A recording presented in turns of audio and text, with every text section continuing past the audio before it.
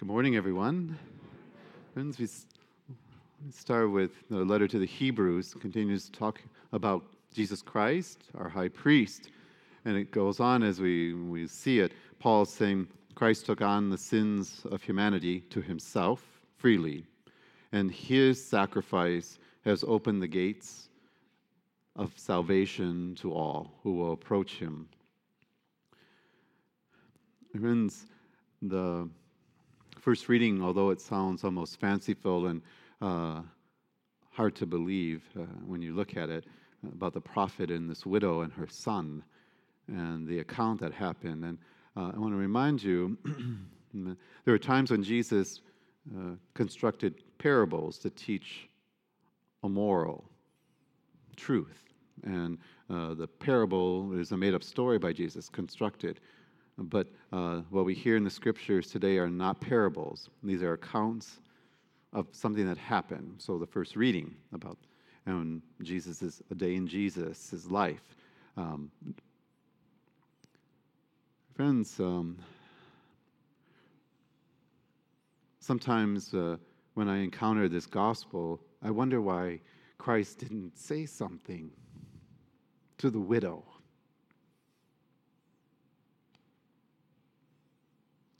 And in reflection, I suspect the woman had no idea that our Lord was observing her. And that woman could not even have imagined that she would be remembered thousands of years later by Christians, particularly every time this gospel is proclaimed and every time a preacher will preach on it. The brief account has important truths for us today. There is a contrast between the widow, who gave little, as Jesus said, and the other contributors, who gave a great deal more. The Lord remarks that the little she gave represented her very self. He said her whole life, everything, mind, body, so everything she had, she gave. People have been and can be very generous to the church. Some give money in very large amounts. Others give of their time and their talent, as we call it. Others, their devout loyalty to God and to Mother Church. It does seem that this account, that the Lord's emphasis is not on quantity, but on quality. And this has greater implications than just a dollar bill. This difference can hold true throughout a whole life of faith and in religion. I would put forth that it is not the number of prayers that one says that is important, but the sincerity in which one prays. It's not necessarily the number of hours spent inside of a church that is important, but what is one doing while they are in that church? It is not the frequency of confession that is so important, but rather the sincerity of the person's contrition and the depth of the person's willingness to amend their life. The Lord's emphasis is on depth, sincerity, and honesty and faith. This is the heart of true religion. Otherwise, religion is reduced to external motions and empty gestures. That's part of what the first part of the reading from Mark, Jesus' criticism of the religious authorities of his time was about. The letter to the Hebrew today reminds us that Jesus gave his Father everything he was to his last breath on earth. He sacrificed. He gave his whole livelihood for you and I. We are called to do the same. Another contrast found in the gospel account is between the widow and the scribes. What the Lord criticizes about some of the leaders of the people is not their public expression of faith, but that public expression was all there was to it. It was empty gestures. It was for public consumption as we understand it today. Inside, they were spiritually deficient. The couple of coins the widow placed in the treasury box, the poor box, expressed a level of sacrifice and generosity the scribes were unprepared to do. My friends, it becomes a temptation always to substitute external expressions for inner conversions. Of course, the opposite extreme would be to claim inner conversion that is never applied or seen in how one lives their life. And this is a great criticism to many Christians, that they're hypocrites. My friends, in these cases, one practices faith with a heart that is far from God, to paraphrase some scriptures, and the other is to have Jesus on their heart, but in their life they practice not his ways. My friends, a final point to consider about this account of the widow is the fact that in Jesus' time, in the nation of Israel, which was so unfaithful to God so often, there was within them a small group of people called the Holy Remnant. This Holy Remnant were the people who kept the faith. They were loyal to God in all things. It was vital and refreshing and alive. Oftentimes, widows were the symbol and the icon of this group because they had, through their challenges in life, been cleansed and made strong in faith. And they came to know and understand their dependence was ultimately on God. They were the spiritual heart of their nation.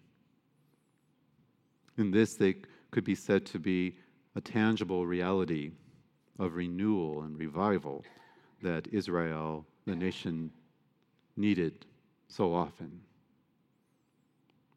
My reflection on this, and I bring this up because we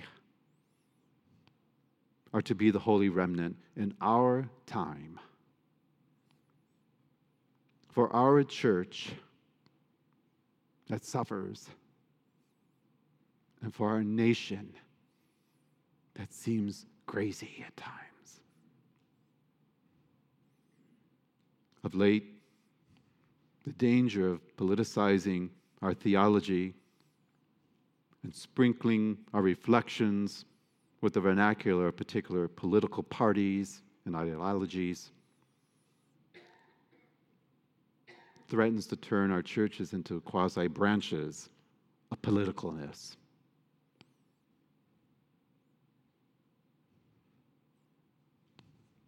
And if there is a blaspheme, that would be it. It makes me very angry when people treat Mother Church that way. To them, I say, shame on you. Your condemnation will be severe.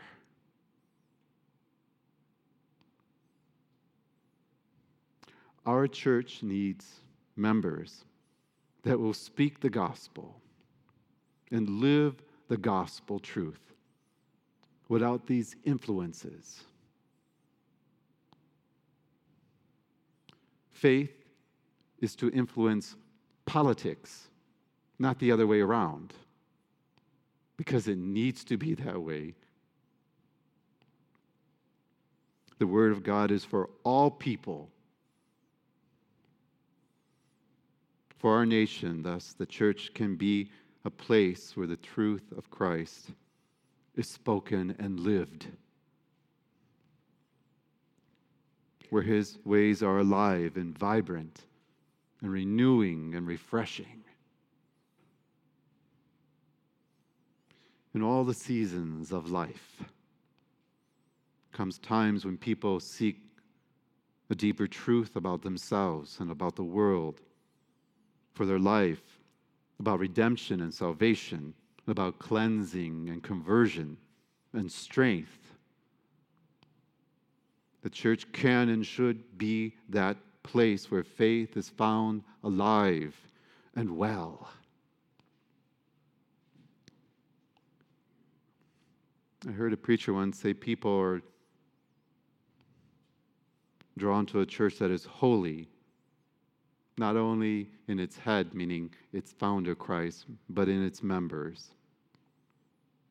People are drawn to a church that is not only apostolic in its origin, but how it lives its faith now. People are drawn to a church that is not only founded by Christ over 2,000 years ago, but a church in which they can find him now.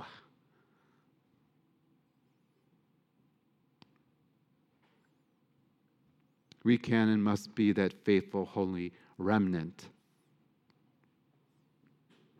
The conscience, the place of light to which our world can always turn to rediscover its soul, its direction, its true meaning, especially our nation.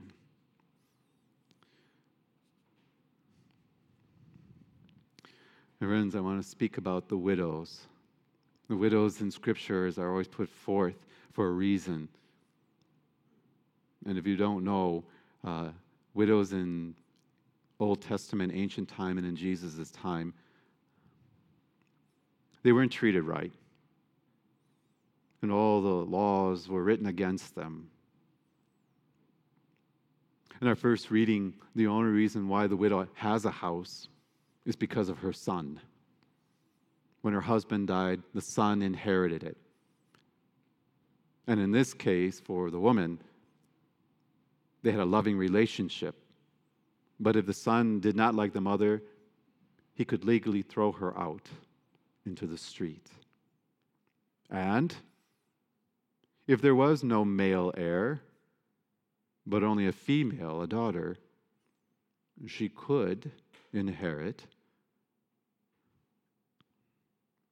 But the male members of that family line, uncles,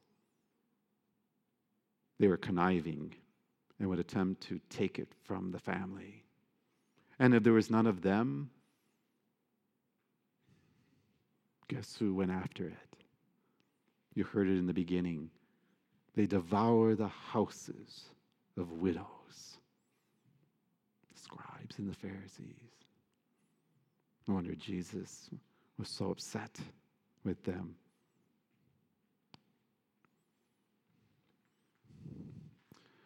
The box, the treasury Jesus was talking about, was to help the temple in all of its ministries, including the poor. The very box the woman put everything she had into was the very box she was supposed to be taking out of. Part of that collection was for her, being a widow and poor.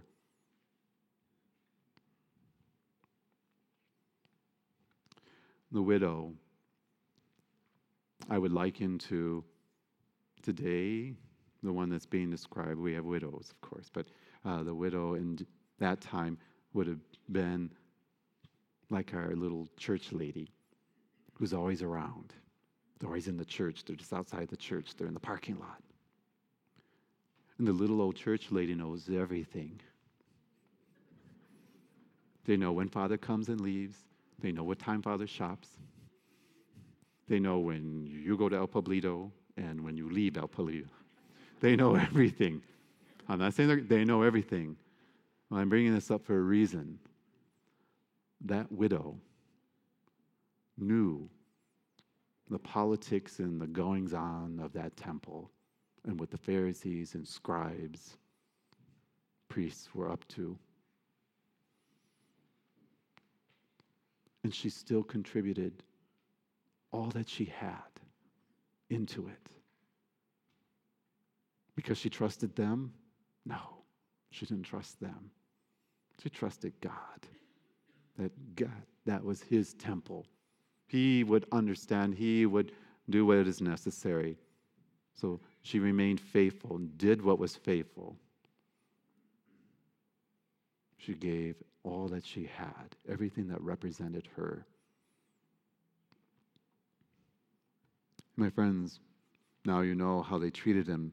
So in spite of the great personal losses, the loss of husband, of financial security, of social standing, the widow did not lose heart. She still had the courage and the strength to place herself in God's hands and to express that confidence and love in deed. Her losses did not turn her into a bitter person. The response of the widows in the scripture, particularly the first one in our gospel, tells us something about faith. Their challenges in life did not control them or overcome them. Certainly, they experienced terrible pain of loss, made worse by financial insecurity and the loss of social standing in the community. They had no voice anymore. Certainly, they must have struggled with the temptation to give in to despair. But through the very struggles that life threw at them, they became more aware of themselves. They became more aware of life and what it can do. But more importantly, a deeper sense of faith in God in the midst of all things happened for them. This woman, this widow, this example of strong faith in today's gospel proposes a challenge to each of us to lose almost everything and still be ready to give all that one has. What kind of person was she who could do that? Jesus said she gave more than all the others. To understand how she could have done what she did may remain a mystery to modern people. But it is a mystery that gives a clue to the beauty of faith and love, of our Lord's grace and its true power for us. The first reading was a story of a widow who was remarkable both for her charity of heart for others and her trust in God. The gospel presents our Lord praising a widow in the midst of her hardships, having a spirit of generosity and faith and trust in God. The account of the woman's faith and charity of heart and sincerity will live forever in God's sight. And wherever this gospel is preached, and whenever a minister will preach on it. My friends, finally, Jesus did not use this account to urge one to give their last dollar. The point of the story is simply to put forth what faith and trust in God looks like.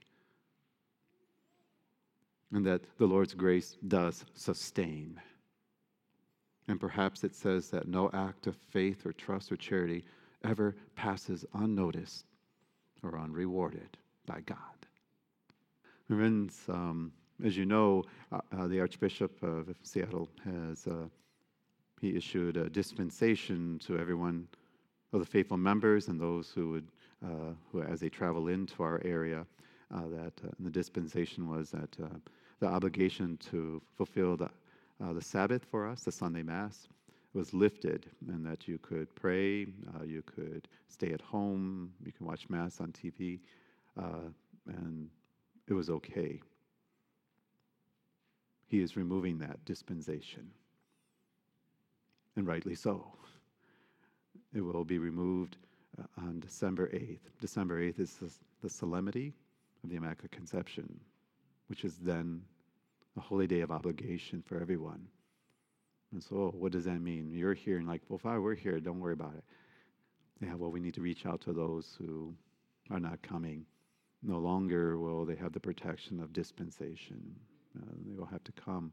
My friends, for some, the idea of, not church, but uh, the coronavirus and everything is seriously hard on them, and they have great anxiety.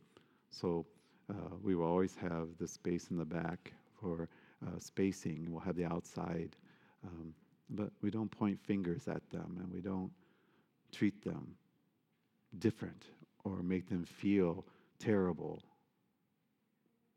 That is not what love would require of us, and certainly not what Jesus would want. But we need to encourage them to return and to take all the measures necessary. And so let us do that. But we need to get the members back into the house of God. Okay? So the Archbishop will write an open letter to the people of Western Washington, that's us, the Catholics, about his decision. And we'll have it available on our website and in the bulletins for all to read. But just letting you know, you won't be able to stay at home and watch TV Mass anymore. You'll have to come. It won't fulfill the obligation.